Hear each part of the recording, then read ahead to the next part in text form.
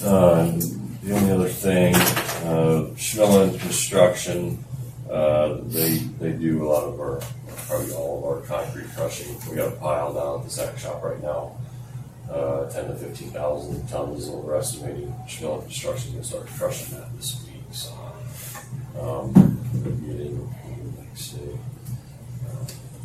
we're getting a good price. All things are considered. We're crushing it for $6 a ton. So, if we had to buy